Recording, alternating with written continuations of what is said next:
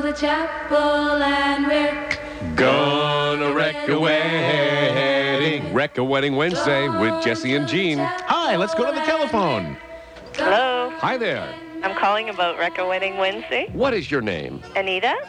Anita, what is your story for Wreck a Wedding Wednesday? Oh, it's a kind of a long one, but I'll try and make it short. You go right ahead. Okay. I was the maid of honor at a wedding about 2 years ago. Mm-hmm. And this is what happened. A week before the wedding, their car got hit in a hit and run, $1,500 damage. Yikes. Okay.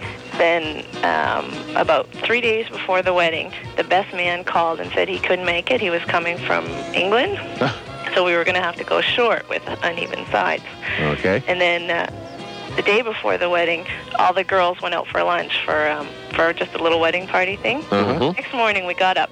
Everybody said, geez, we don't feel good. I think, maybe I'm nervous.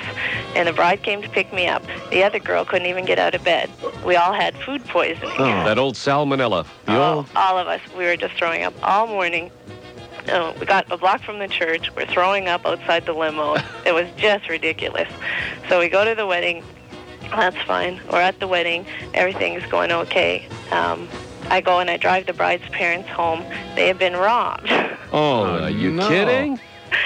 So then the couple goes on their honeymoon, and they lost their luggage. 3 days, no luggage. Down south, all they had was jeans and sweatshirts. Holy smokes, they got robbed. The car got smashed in a hit and run. The best man couldn't make it. You all got sick. They lost their luggage. I wonder if, just to top this off, were they able to consummate the...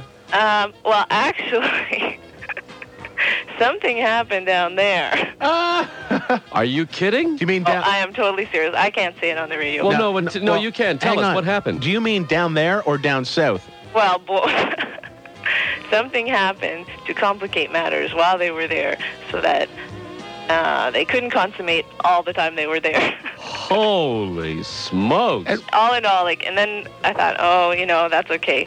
And I got a phone call. This was 2 years ago. And I got a phone call a month ago. It's over. It's over. It's over. They're divorced. The fat lady thing. Well, we've been telling Toronto for 5 years now, and finally someone's starting to listen. 4/5 to 5/8 of all marriages in Ontario end in divorce. Day of the